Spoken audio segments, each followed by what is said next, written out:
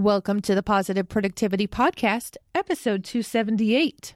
The Positive Productivity Podcast was created to empower entrepreneurs to achieve and appreciate personal and professional success. I'm your host, Kim Sutton, and if you're ready, let's jump into today's episode. Welcome back to another episode of Positive Productivity. This is your host, Kim Sutton, and I'm so thrilled that you are here to join us today. I'm also thrilled to introduce our guest, Max Finn. Max is the co-founder of Unicorn Innovations. Max has a phenomenal background, and rather than me try to share it with you, I'm just going to ask Max, hi Max, to come on in and tell us all about himself. Awesome. That's a great place to start. Well, it's good to be here, Kim. I appreciate having a podcast, and I appreciate getting the bloopers and everything out early is good, right? Instead of starting off on a perfectionist foot, make the mistakes early on, and then you're ready to go. Oh, absolutely. So this is my least favorite part about doing podcasts or really any type of talk is the introduction, just because it's very unnatural and strange to talk about yourself. And but I will do it nonetheless. So, I've been an entrepreneur for 10 plus years. Since college, I've been involved in the startup space, founded my first company while I was still in school. We raised several $1 million in venture funding. It was a long tail kind of micro-influencer platform that allowed brands to incentivize the everyday customer and reward them for creating content and doing certain actions. So if, Domino's was launching a new pizza flavor, new special, they can run a campaign on our app to pay $1 or a discount or some type of micro reward for people to take a photo, like a selfie with the pizza. And so we worked with a lot of big companies, Adobe, Domino's. We worked with a lot of local companies. It was very successful. We had about 500,000 users at our peak. And the mobile app world has changed dramatically in the last, since had this company back in 2011, 2012. So back then it was all about organic. You couldn't really pay to do anything. So very challenging. We, had a pretty big team at the time, made tons and tons of mistakes, but we learned a lot. And what I learned towards the end of that company was, my passion really was all about digital marketing and more so the direct response aspect of it, of being able to get the right message to the right person at the right time to convince them, motivate them to do something, whether it's buy something, like something, share something. It's a really interesting phenomenon that you can do that. And I think people take it for granted as marketers, how powerful that is to be able to stop somebody in the tracks in Facebook and get them to click something and then pull out their credit card and purchase something when they didn't know about it 5 minutes ago. And so that kind of put me down my journey of getting more involved in the direct response digital marketing world, e-commerce world. Started my first store called Startup Drugs right towards the tail end of the Daily 100, which is the name of my first startup. And it kind of took off out of the gate. We got really lucky on the organic side of things. We got founded this company called Product Hunt, which is a huge company now. It was really early back then, but basically it lists the top apps and startups. The community votes them in and they upvote them. So if you get the most voted app of the day or startup of the day, you get tons and tons of traffic. So we got 30,000 people to our site in a week. And that kind of took off, and we still have that company. It's a lot of fun. It's basically an entrepreneurial lifestyle brand. So we make t-shirts and posters and canvases and all kinds of cool products for entrepreneurs and startup founders. Thank you for explaining what that was, because when I initially saw Startup Drugs, I was like, I know the cannabis industry is growing. But then when I saw what it was, I was like, oh, I need to check this out. So the name always gets people. It's really, the funny things people ask me, well, do you ever think about the implications of having drugs in the name and stuff? I was like, when I started the company, it was not supposed to be a company. I was doing it for fun. I thought this would be a fun thing. Maybe some of my friends would buy a t-shirt. I had no idea at the time that this would be a business 5 years from now, that it would still be growing. And we have, customers like the Miami Dolphins and Russell Brunson and Tom Bilyeu and all these huge people. But sometimes that's how it goes. Usually the things that you don't expect to be home runs end up being your most successful. So just to fast forward to today, over the last kind of 3 years, I've been really involved in the agency world. Jeremy Adams, my partner, and I had a digital marketing agency with Kevin Harrington from Shark Tank. We've known Kevin for a few years. We've been friends with him, business partners. We still do deals together today, but the agency, we worked with some big companies like 3M and Sam's Club. We launched a lot of really cool, innovative products, and that helped us get a 2Comma Club award with ClickFunnels for building $1 million funnel for a single product. And we actually did $4.5 million in about a 4-month window with one of our products. And so that kind of put us on the map on the direct response world.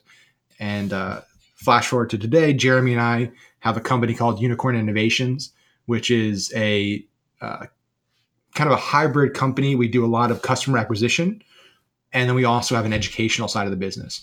So we run traffic for a select group of companies. They have to be usually doing high 6 figures and growing rapidly, or at least 7 figures. And then we have a coaching and info product side of the business. We have our Facebook Ad IQ Academy, which is our Facebook course.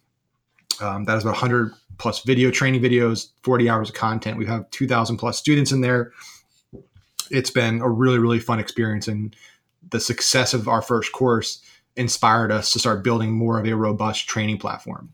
So we're launching a lot of courses in 2018. We're launching Amazon courses, LinkedIn courses, basically bringing in the smartest people in the world that are experts on these topics to create these programs for business owners, entrepreneurs, marketers, and even companies at an enterprise level that want to take their marketing, their e-com stores, their businesses to the next level. So that's where Unicorn Innovations is today. That's where I'm at today. And it's exciting to get to share with lots of people. And hopefully today we get to talk to a lot of cool people that listen to the podcast. Well, thank you so much for that awesome introduction. Listeners, if you haven't listened to it yet, Jeremy, Max's partner, was on episode 258. So you can go back and listen to his episode at thekimsutton.com/pp258. I didn't even think to ask him, Max, how did you come up with the name? My fiance actually came up with a name. So the idea of having like a unicorn. So a unicorn is a term for $1 billion company. It's a very common term in Silicon Valley and in the tech world and startup world, because that's been the term for the last 15 years. I'm drawing a blank on her name right now, but she was a general partner at Kleiner Perkins, I believe. Ellen, I think it's Ellen, not Ellen Page. I'm drawing a blank on her name, but she came up with the term of a unicorn. She's a venture capital investor a while back, and that kind of stuck. And so now that's what you call a company that's valued at $1 billion. So it kind of made sense that Unicorn IQ is like a billionaire IQ, $1 billion company IQ. And Unicorn Innovations is obviously the parent company on top of that. So it's a fun character. We got to have a fun mascot, which is awesome. We get to have fun branding. And it fits in with what our long-term goal is for both our company and the people that we're teaching and running traffic for. I had no idea that that's what unicorn, like that there was that association, because I see entrepreneurs sharing images of unicorns all the time. And I always thought that it was actually about how original they are and how unique, and let me be a unicorn. And well, it is. So that's the mythology. So the reason that that word stuck with startups is that they're rare. So they don't exist, but if they did exist, they'd be incredibly rare. And a $1 billion company is a very rare thing. So the underlying definition and like mythology behind unicorns inspired the terminology that was used to explain these startups that are achieving this massive status as a $1 billion company. Oh, fabulous. Learn something new every day. And it's Eileen Lee. I needed to make sure I gave the right credit. So Eileen Lee is the woman who actually first termed the unicorn. They came up with that idea for calling a $1 billion company unicorn. So I wanted to make sure I gave her the shout out as the originator. I have a feeling you just educated a whole lot of listeners. Max, I need to share that my first business was not intended to be a business either. I bought a scrapbooking magazine for my ex-mother-in-law that I was going to give to her for Christmas. It was 6 months before I was pregnant with my second child. And I have to admit, I started looking through it. I wasn't even a scrapbooker, but I saw this cool tool that I wanted. It was a die cutting tool, and I just had to buy it. And it wasn't a lot of money. It was $75, but at that time it was a lot of money. So I decided I needed to pay it off. So I started selling die cuts on eBay for $1 or $1.50, which was ridiculous because some of them took me 2 to 3 hours to make 6 to 12 die cuts, and I was selling them for $1.50. Wow. But I made all the classic mistakes that you could possibly make, including Google AdWords. I had no idea what I was doing when I set up my terms, and I accidentally spent $800 in one day, which was, well, actually is more than a house payment where I live in Ohio. I just wanted to cry. It's amazing that can happen. It's if you don't know what you're doing, you can easily spend a lot of money. That's the easiest thing in the world to do is spend money on Facebook ads or Google ads or pretty much anywhere online. If they have your credit card, it's pretty easy to spend money fast. I'm so happy to hear that you're Facebook IQ. I've worked with so many clients and I've seen so many entrepreneurs out there who, when they're asked, who's your ideal client, they say everyone. And I used to be one of those people as well when I started this round of business. The scrapbooking business never made me more than $0.25 a day. That's how bad it was. But when I started this business, I thought everyone was my ideal client as well. And I could never understand why my conversions were so low. It was because I just wasn't going after the right audience. And I've been listening to a lot of podcasts lately, and people are talking about.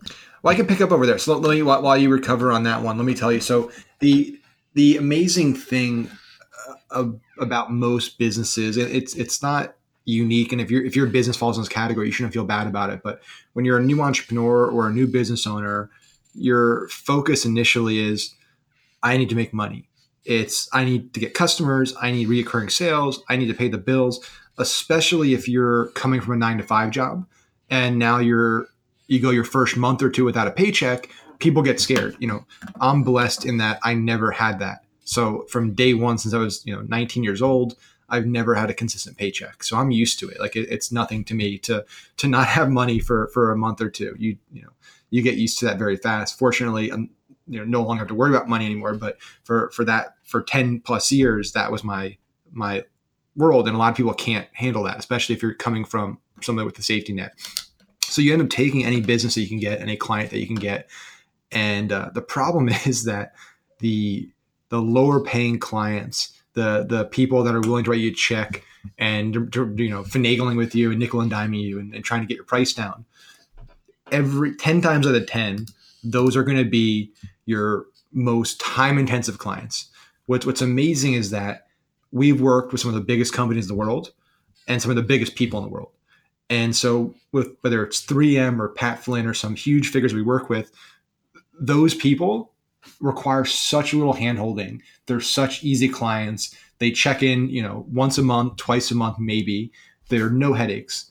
The people that are paying way, way less are the ones that need daily updates. They're on you every day. Hey, we didn't make money today, because they need that money. Like $1,000, somebody that only has $5,000 in the bank, that's 25% of everything they have. 20% of what they have. So they're going to be really, really all over you. So it's important while you're looking at what type of client you should take on, what type of business I should take on, to understand that just because it's easy money and just because you can be the lowest price option, get a lot of clients, doesn't mean that's going to be the best thing for your business growing long-term or the most profitable thing. In fact, you're probably going to get to a point, which everyone gets to in the agency world. We got to that point where you take on lots and lots of clients because it's easy money they're giving to you. And then you realize 2-3 months in that we took on a bunch of wrong clients. They're a huge pain. We can't make them happy. There's very little upside in this deal.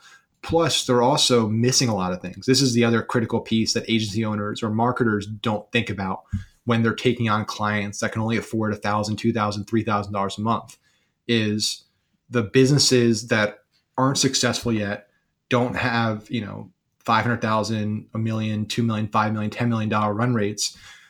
They don't have all of their stuff figured out, meaning that they're still, if you're a new business, you're still trying to figure out the right price for your product, who your ideal customer is. You're still, maybe you're tweaking your website and your funnels. You don't know your brand identity, your voice. You don't have branding guidelines.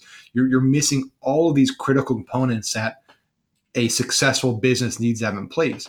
So what ends up happening as the digital marketer or the agency or whoever you are in that relationship is you can do an exceptional job. You can drive the most profitable, the best traffic, have the best retargeting ads, the best sequence. Everything you do can be great. But if the pricing doesn't make sense and they don't have user-generated content, the product hasn't been tested, there's all the other things that the business owner doesn't have in place yet, you're going to fail, and the business owner is going to blame you, not themselves. They're either going to ask you to help them with it, or they're going to try to fire you or nickel and dime you because it's not making money. So when we made the switch from taking on anybody that wants to pay us to a very, very specific type of client that we're charging the most for, everything improved. Our client satisfaction improved, our results improved, our retention improved. We are more profitable. We work less. Literally across the board, every metric you track was improved by getting rid of the low quality clients, the businesses that are just getting started, that haven't seen success yet, and just focusing on already successful businesses that are growing rapidly and really need the specific marketing expertise that you can deliver, and they're willing to pay for it. You just described about a 2-year span of my clients. Yeah, and it's for a lot of people, it can be way more than 2 years. Some people it can be 10 years. They don't figure it out, or they know it, but they're not. What's even scarier is people that know what I just said, but they don't want to make a change because they're scared to not get the price they're looking for. So a lot of people have a fear of, if I ask for $5,000 a month, they're going to say, like, the people need to realize the worst thing that people say is no. That's the worst thing that can happen. If you go into a client negotiation and say, this is what our monthly retainer is, we charge $5,000 a month at minimum, or 10% of ad spend, whichever is higher. And we do this because, we're the best at what we do. We, deliver results. We need to be incentivized. We're not going to be the lowest quality option, lowest price option. We're going to be the highest quality. A lot of people are scared to do that because they don't want to get turned down. They don't want to hear no's. And, unfortunately, that mindset caps your business. You're not going to grow past a certain point because you just can't, you're a volume play then. And volume plays, especially in a service-based business, are very, very hard to scale because you need to keep bringing on human capital to handle those accounts. Each one of those individuals is a pretty, heavy fixed cost. So it's very, very hard to do that. Whereas our model is incredibly lean right now. We only take on a handful of clients, and we charge, anywhere from $10,000 to $35,000 a month minimum on a retainer basis, plus ad spend, plus a percent of ad spend, and potentially a revenue kicker. And that allows us to be really lean. It allows us to do really, really high quality work because we're only working with a handful of businesses. And it ensures that we can be very, very profitable and scale and bring on really, really high quality people, like A-level talent, because we can afford to pay them instead of having to only be able to afford, low quality work, kids that are just out of college that aren't really skilled or talented. Now you got to train them, you got to handhold them. There's a lot more quality control. There's this ripple effect across your business if you become a volume play in a service-based business. Max, when I came back to my business after having my twins in early 2015, I had no clients, and I was a new Infusionsoft certified partner. I wasn't confident in my rate. I was charging $50 an hour, which is very low for an Infusionsoft certified partner.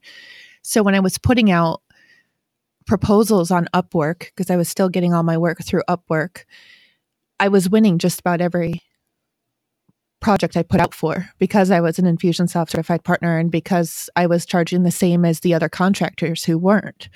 So all of a sudden, within a month, I had 30 new clients, which is, it's scaring me just to think about it. Like, I would never want to go back 3 years ago to that point. So I ended up having to hire the contractors that I was bidding against.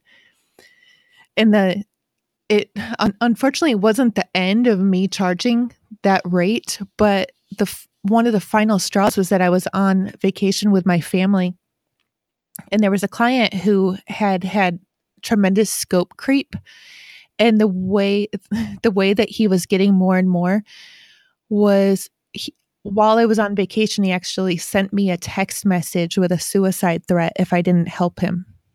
Yeah. My jeez. Listeners, charge your worth. Do not be worried about competing with other people. Yeah. Instead, look at your quote competition as referral partners and get really clear on who you want to work with. And if somebody comes to you that's not yours, find a partner that you can send that person to.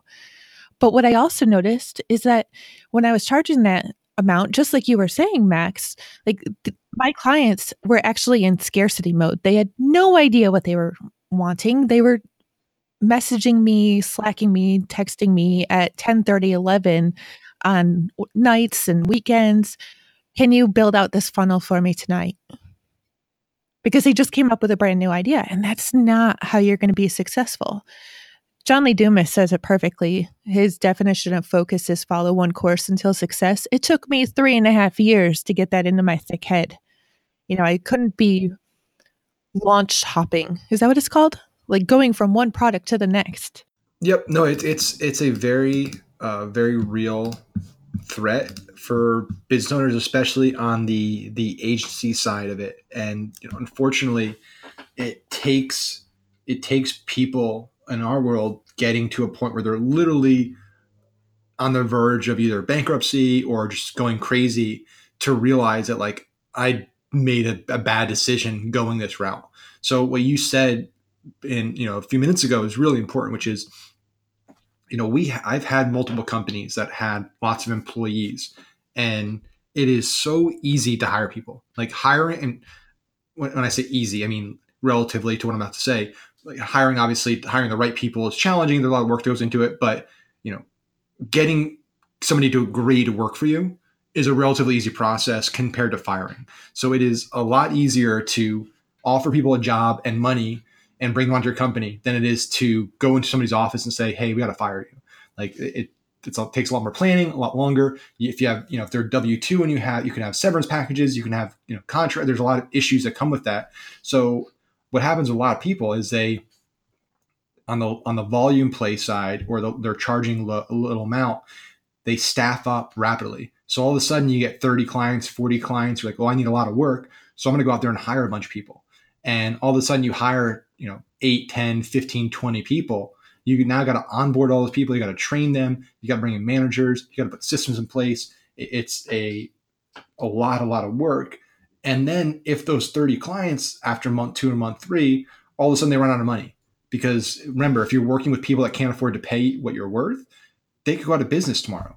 If you're dealing with a client or a company where they're nickel and diming you at $1,000 a month or $2,000 a month, it is very likely that 6 months from now, they're not going to be in business. They make one bad bet, one bad investment, they're done. And now they're no longer a client from you, even if you have a contract with them. They don't have money, they can't pay you. So now you got to go and you got to fire people. You got to downsize. You got to get rid of 10 people, 15 people. That crushes morale of your company. And there's this cyclical up and down swing. Whereas if you focus on staying very lean and finding partners that are very, very high quality that you can sub work out to on a project by project basis, it is so much more profitable. You control a lot more of the elements. It's not, they're not on contracts with you. They're not hired for other work. It's literally, "Hey, we have this client just came on. They need these funnels built. We're going to pay you X for this." By that point, you've already collected the money from the client, and now you're collecting the spread. It's a lot more control, a lot less risk, and that's what we do at Unicorn. We obviously, still do a lot of stuff internally. I still run a lot of campaigns for our high level projects, but we have people that are better than me at SEO, at native advertising, at funnel building, at email marketing. We know the best of the best, and unfortunately for better or worse, it depends on whose perspective you're looking at. A lot of people who are very talented don't charge their worth. This is what we're talking about here, but there's an arbitrage opportunity for agency owners because you can find very talented people who are just not confident in their skills yet. And I can recognize talent. They might not know how talented they are yet. They're just getting started. They don't have a track record. So they're totally undercharging what their value is. And you can get an incredible deal. They're happy because they're getting paid. Well, they don't have to sell anything. You're doing that all for them. They just do what they love. You're charging the ultra premium because the quality of the work is there and the caliber of the client's there and everyone's happy. And so that model is much more profitable and scalable than trying to build a very personnel heavy volume based agency early on. Did you know when you were young, and I mean middle school, that you wanted to be an entrepreneur and have your own business? Yeah, so I'm a unique case because I come from a family of entrepreneurs, and I like to talk about this a lot when I do podcasts or interviews because it is unique. And it wasn't until probably the last few years that I've realized how lucky I am. Like my grandfather's an entrepreneur, my dad's an entrepreneur. They both built some incredibly large companies, international companies. One of which is the largest privately owned commercial real estate company in the world, called NAI Global. And so I lived through that. I saw the ups and downs. I saw the benefits of that, the negatives of that. But that's like all I knew was that that's what you do. Like I wasn't exposed to, the dad or the grandparent, or like, goes to work at 9, comes to home at 5, is off on weekends. Like I just didn't see that world, at least at home. And so by the time I got to, middle school and high school and started to think about what I want to do with my life, that was never, an option. Like I never understood how, and again, this isn't like I'm not making it seem like it's an insult or a negative thing, but just from my perspective, I could never rationalize in my head doing something for 50 to 60 years of my life, Monday to Friday, 9 to 5, where I didn't have any control. I didn't get to say why we're doing this, what the goals are, what the long-term vision is, that I didn't love doing, that I didn't have a passion for, and that I didn't have tremendous upside in. And for a lot of people, that's you spend almost your entire life doing something that, like, the biggest chunk of your time is working, and you're building somebody else's dream. You're building somebody else's vision. You don't have the level of control that you have as an entrepreneur. Now, the argument for that on the other side is, well, there's a lot more stability, there's a lot less risk, there's more consistency, there's retirement, all that angle of it, which used to be the go-to argument for why I would take the corporate job, the 9 to 5 job. What's crazy though is that, 2008, 2009, like, that level of security and stability that we all thought we had as 9 to 5 workers got evaporated. You saw companies that were multi-billion dollar companies that had pensions and 401ks and all kinds of retirement plans go out of business. And when that happens, all of a sudden your pension it's all gone, right? If the company goes out of business and it's private, it's, the 401ks are private, you don't have that stability. And so when I look at it, I say, well, I can either go and do something I don't love, that I don't have control over, that I now don't even have like job security in, or I can do what I love every day, follow my passion, build my own future, and have the upside that I own and control 100% of, that I don't have to worry about some other person making a stupid business decision and ruining my future, which is what happened in Wall Street. It's what happened in the real estate world. Like, a group of people made very, very stupid bets that cost millions of people their job security and their future. And that's why now you have, 85-year-old women working as baggage clerks at Whole Foods for that. So that's my rant on on like why I think the 9 to 5 model is interesting that people still take that nowadays, and why I can never do it, as just from my perspective. Yeah, my mom has actually asked me a couple times, because we've had plenty of financial struggle in the last 5 years. And she asked me a couple times, well, don't you think it's time to go back and look for a real job? And then my 12-year-old son has asked me, well, do you think you can find somebody that you can do what you do for, like, work for them full time, so that you get paid what you get paid now for 8 hours a day, 40 hours a week? So I had to explain to him that that's not how it works. Yeah. Unfortunately, that's not how it works. No, absolutely not. I mean, I went to school to be an interior architect, and I know what I got paid. I mean, I got paid about $40,000 a year. So what's that, about $20 an hour? And I know that my billable rate was $125 to $200. So I had to explain that to my son, that it's not going to be my billable rate that I'm getting paid full time. Somebody else is going to make that money. And thankfully, or eventually he got it. He began to understand that. But I can't even imagine. I actually lost my job at the end of 2008. I was designing schools in Ohio, which is where I live. And I'm outside of Dayton, Ohio. So our GM factory, DHL, like, we were really hard hit around here. And all school improvements had to be approved by bond issues, like the tax issues, and the community stopped passing them. So there was no more schoolwork to be done. So I unfortunately fell victim to the recession myself. But I can't imagine going back. I was actually just thinking about that this morning. You know, what I miss about working a 9 to 5 job. And it was never 9 to 5 because you had to account for commute. I don't miss people watching when I go to use the restroom to see how long I'm gone. I don't miss people like looking at their watch when I come in or leave. The only thing I think I really miss is like the potluck lunch that we would have, but there's ways around that. I mean, find an entrepreneur group and do a potluck. Yep, it's a interesting, but it's perplexing to me, and I guess again I realize the fact that I'm unique and I kind of have blinders on because this is all I've done. I try, like in high school and college I worked plenty of crappy jobs. I think everyone should work a deli job, a service job. Like I worked in a deli from 6 a.m. to 8 p.m. for multiple summers, and I think it's important to understand what like an 80-hour work, like a manual, like on your feet work week is like. I think everyone should have to do that. That's super important to build character and ethic and understand what it's like to truly have to do work. And so I think that's important. But at the same time, it's so hard to understand how I could ever just wake up every morning, Monday to Friday, and like not be happy, like not be excited to do what I got to do that day. It's like when you're going to school, right? When you're in high school and middle school, you're like, okay, I'm looking at my clock. Okay, last class, it's almost over. It's almost over. And I feel like that's the way it is for work for a lot of people. It's like, I can't wait for this to be over so I can go do this. Like this is just a means to an end. I got to go through this, 8-9 hours so I can go home and do things I actually enjoy doing.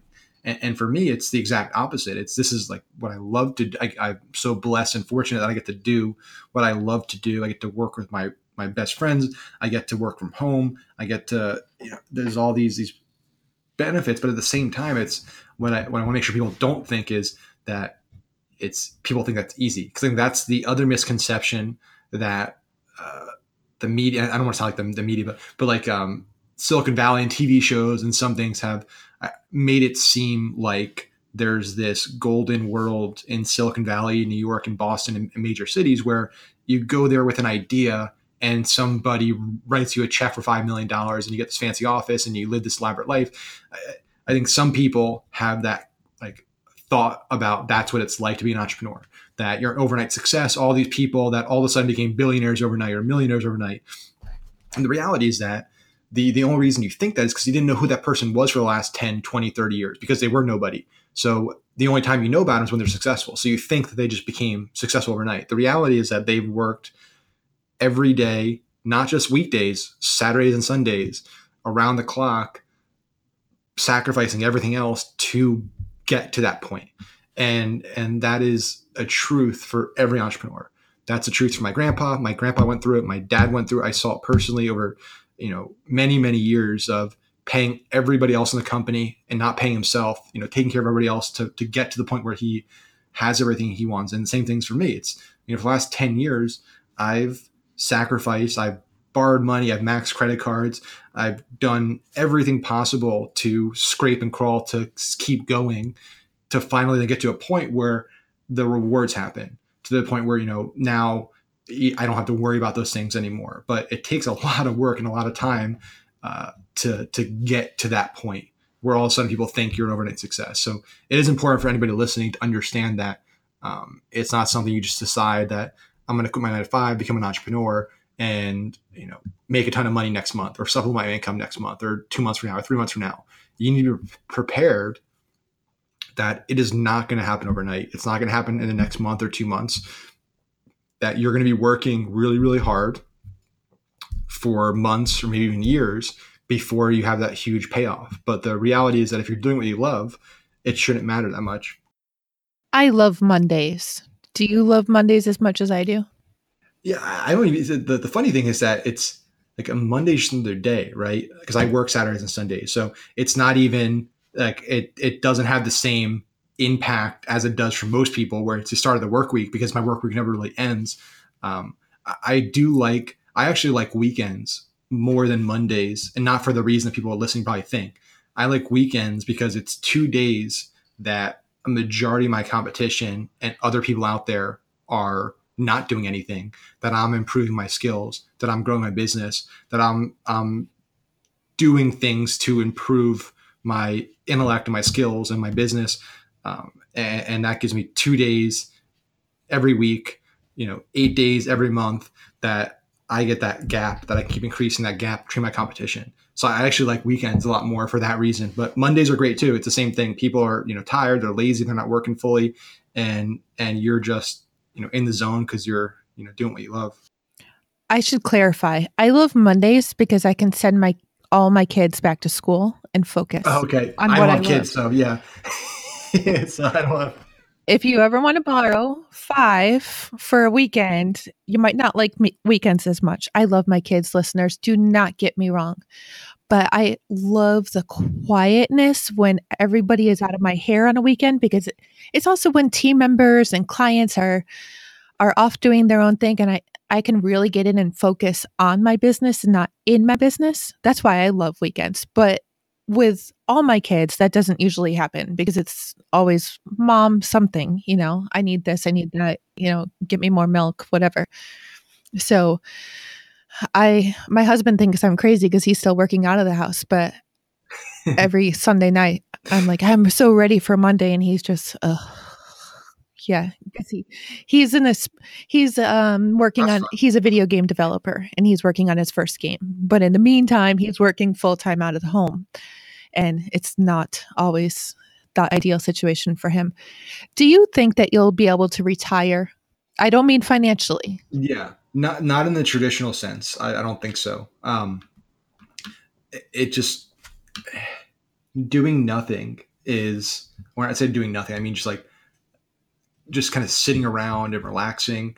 It's fun for like a few days, and then all of a sudden you get, and this is even just now because I haven't really taken me and my fiance haven't taken many vacations in the last few years for a lot of reasons, but it's very challenging when you have the kind of the mindset of an entrepreneur where you look at the world very differently, and instead of just kind of letting the world pass you by and looking at, like, just that's a car passing by, this person doing this person doing this, you're looking at like problems and flaws and ways that you can improve things. Like, hey, wouldn't it be way more efficient if you could do this? Like, wouldn't it be cool to have this type of product, this software, this feature? And that's the way I look at things on a daily basis. And I know it can frustrate my fiance sometimes, and people sometimes, because they're like, just enjoy it, just ignore it. But it's very hard to do that. So I don't envision that there would be a point where I would be able to say, like, okay, I'm done for the next 30 years. We're just going to like hang out and travel and do nothing. I think that would be very, very difficult to do. And I think it's important to take breaks and, realize the benefits of all the hard work. But at the same time, I think it should be like intermittent. Like, maybe you take a few months out of the year. At a certain point, you try and transition. So it's, instead of working 12 months a year, maybe you're working, 8 months or 7 or 6 months, and the other months you're intermittently, traveling and doing things other than work. So it's kind of like a partial retirement. But again, like, I don't work. I do what I love to do. Like, everything I do on a daily basis is super fun, and it's things that I would do to, like, and have a good time. It's as crazy as it sounds. So I wouldn't really be even retiring from anything because I'm not working on a daily basis. I don't think I'll be able to retire. To be totally honest, the 5 minutes before bed is hard enough. I have chronic idea disorder, and I get ideas in those 5 minutes. So I can't even imagine. I can't imagine an hour a week. Maybe I need to try it. But I just can't imagine, because, yeah, it drives my husband crazy because I'll whip out the phone or have to turn on the light to write something down. He got smart, though, and he bought me a book light for Christmas. So now I don't have to get That's out good. of So you don't bed, turn the whole and thing on. yeah, Yeah. I always have my notebook right there so I can write it down and then try to get to sleep again. But usually it's a little bit of a battle with whatever's going through my head. Yep. It's definitely a challenge. And I think it's no different that you look at Bill Gates or Warren Buffett, or, the kind of laundry list of Jeff Bezos, or, people that are billionaires that are incredibly successful and have no need to work anymore. They probably haven't needed to work for the last 20, 30, 40 years, but they do it because like that's they're doing something bigger, right? Like what Jeff Bezos is building at Amazon. It's not about making him money and like building a company that makes money. It's about changing the world. Elon Musk, the same thing. He's building companies that are genuinely solving massive problems that impact our entire civilization. He's trying to colonize other planets, and he's trying to figure out a fossil fuel crisis and save our planet. Like he's working for that, not to just keep making money. The interesting thing with when you start doing that is when you do follow your passions and you work on your passions, you do better work, you work harder, and as a byproduct, you're usually more successful. So what's interesting is the people that are doing their passion, following their passions, and following their dreams, and actually building those companies, end up being the most successful financially because of that factor. Max, do you have a routine that you follow, a daily routine? I'm we kind of talked about this offline a little bit before we started the call, but for everyone that's listening, I'm a very unorganized person, and I probably need to work on improving my organization and like kind of writing down tasks and tracking things a little better. But honestly, I kind of just I have a calendar and people add things to it. It's a shared calendar, and I show up where I'm supposed to show up. But for the most part, I just when I wake up, like I do what I think I should be doing at that point. Like what's interesting to me, what I want to do. There's really not a consistent structure of, I think some people say, hey, I wake up at 9 every day. I drink a cup of coffee exactly this time. I check emails for 30 minutes. I do this for an hour. I do this for 2 hours. For me, and I maybe I'm unique or different, but like it's hard to do that because every day is different. There's so many external variables, and it's contextual that if I get 200 emails tonight versus 1,000 on another day, like I shouldn't have just a block of time for checking emails like some people do, because it might take me 5 minutes to do it each day, or it might take me an hour to do it each day. And that throws off the entire rest of the daily schedule. So it's interesting to me that people that have like very, very specific schedules and routines, how that works, because every day is different. The situations are different. The timing's different. The season's different. There's so many other variables out of your control. So I have goals that I set for myself, both like short-term and long-term goals. And each day I'm working to achieve those goals. So whatever that looks like for that day to move closer to accomplishing that, that's what I'm doing. But in terms of a daily structure and broken down like hour by hour or minute by minute, I've never been that person, and I probably never will be. No, I don't have a structure either. I have started blocking out my calendar so that, there's specific times during the week when I have coaching client calls or Infusionsoft client calls or podcast interviews. But outside of that, my day is very relaxed. My alarm is set on my phone, but most days I ignore it. I guess we're fortunate as entrepreneurs that we can do that. And if I have an appointment in the morning, then I know I need to get up. But most days I don't have one that's that early. But I have the kid alarm too, so they won't let me sleep that late. Yeah. That's true. You do. Yeah, I have a bad habit. I actually started it it's been a long time that I've been doing this, and it's almost like an OCD thing now that I do. But I was back in college. I used to love the feeling of like waking up and knowing you still have like an hour or 2 hours, like waking up early and you're supposed to wake up. So I would set like 2 or 3 alarms. So my first time I woke up would actually be like well before I go back to sleep. And that like feeling of being able to go back to sleep. And I'm sure you could talk to like a sleep doctor and they would say, that's probably terrible for you. You're probably supposed to get up, but that's kind of stuck with me. So I still do that to this day, where like I'll set an alarm for like 6 a.m. and there's no way I'm ever going to have at 6 a.m. But but I'll set it and then I'll turn it off, and there's another one ready to go for the actual time I should be getting up. It's like just something that has stuck over the years that probably isn't great and isn't super efficient, but it's what I do. That's so funny. In my mastermind group, I just need to share this. And listeners, I will include a link to this in the show notes, which you can find at thekimsutton.com/pp278.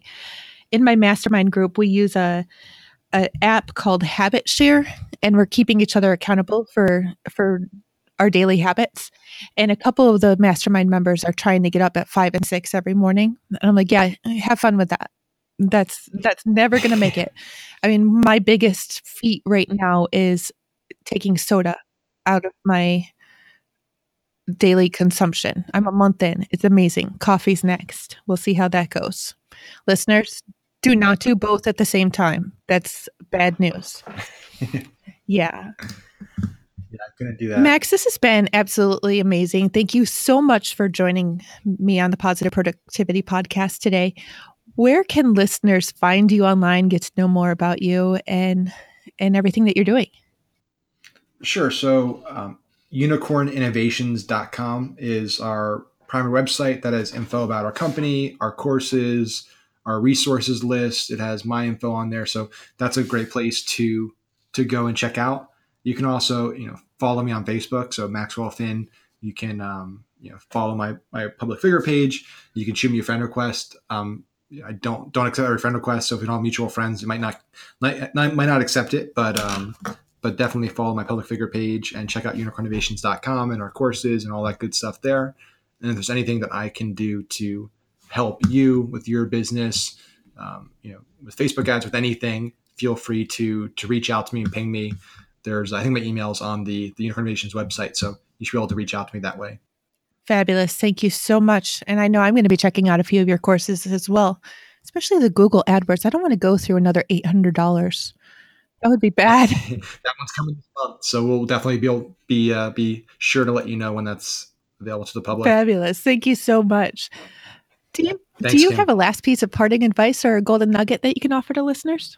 Sure. I think there's two things that I can end with. One is it's been a reoccurring theme through this conversation, but do what you love. It's a very simple piece of advice, but very few people actually follow through with it. And so what I ask people is if you wake up on Monday morning, or if somebody asks you to go to work on a Saturday, if your first instinct is, I don't want to do that. Like if it's a negative feeling, you're doing the wrong thing. You need to figure out what you're passionate about, what you love doing, and find a job or a career or a path or a journey that, whether it's as an entrepreneur or your own business owner or a company to work with, that you wake up excited to do that for the day. Like you're genuinely excited to go to work and build things and help clients and work on things like that. That should be your mindset. And then the second thing would be more specifically for entrepreneurs, people building their own businesses on the e-commerce world. This is a big mistake a lot of my students make. And so I figured I would share it here. Don't just chase money and build things purely to make money. So a lot of people right now they're trying to drop ship. They're trying to do print on demand. They're basically just, they're looking at trending products and trying to piggyback on them so they can make a quick dollar. And there's too many people doing that right now. It's so saturated. And the reality is that there's a very, very, very small percentage of the people doing it that are actually going to make hundreds of thousands or millions of dollars. And I know the people that are making the millions of dollars, and they have been doing this for 10 years, 20 years. I mean, they've been in the product space, in the marketing world for a very, very, very long time. They have massive teams. They have massive resources, both financially and time-wise and connection-wise. So it's my rule of thumb here is that like you can test things on print on demand, but your goal should be to build a company, to build a store, a brand, a business that you can add products to expand the product line. You can have an identity, inner voice.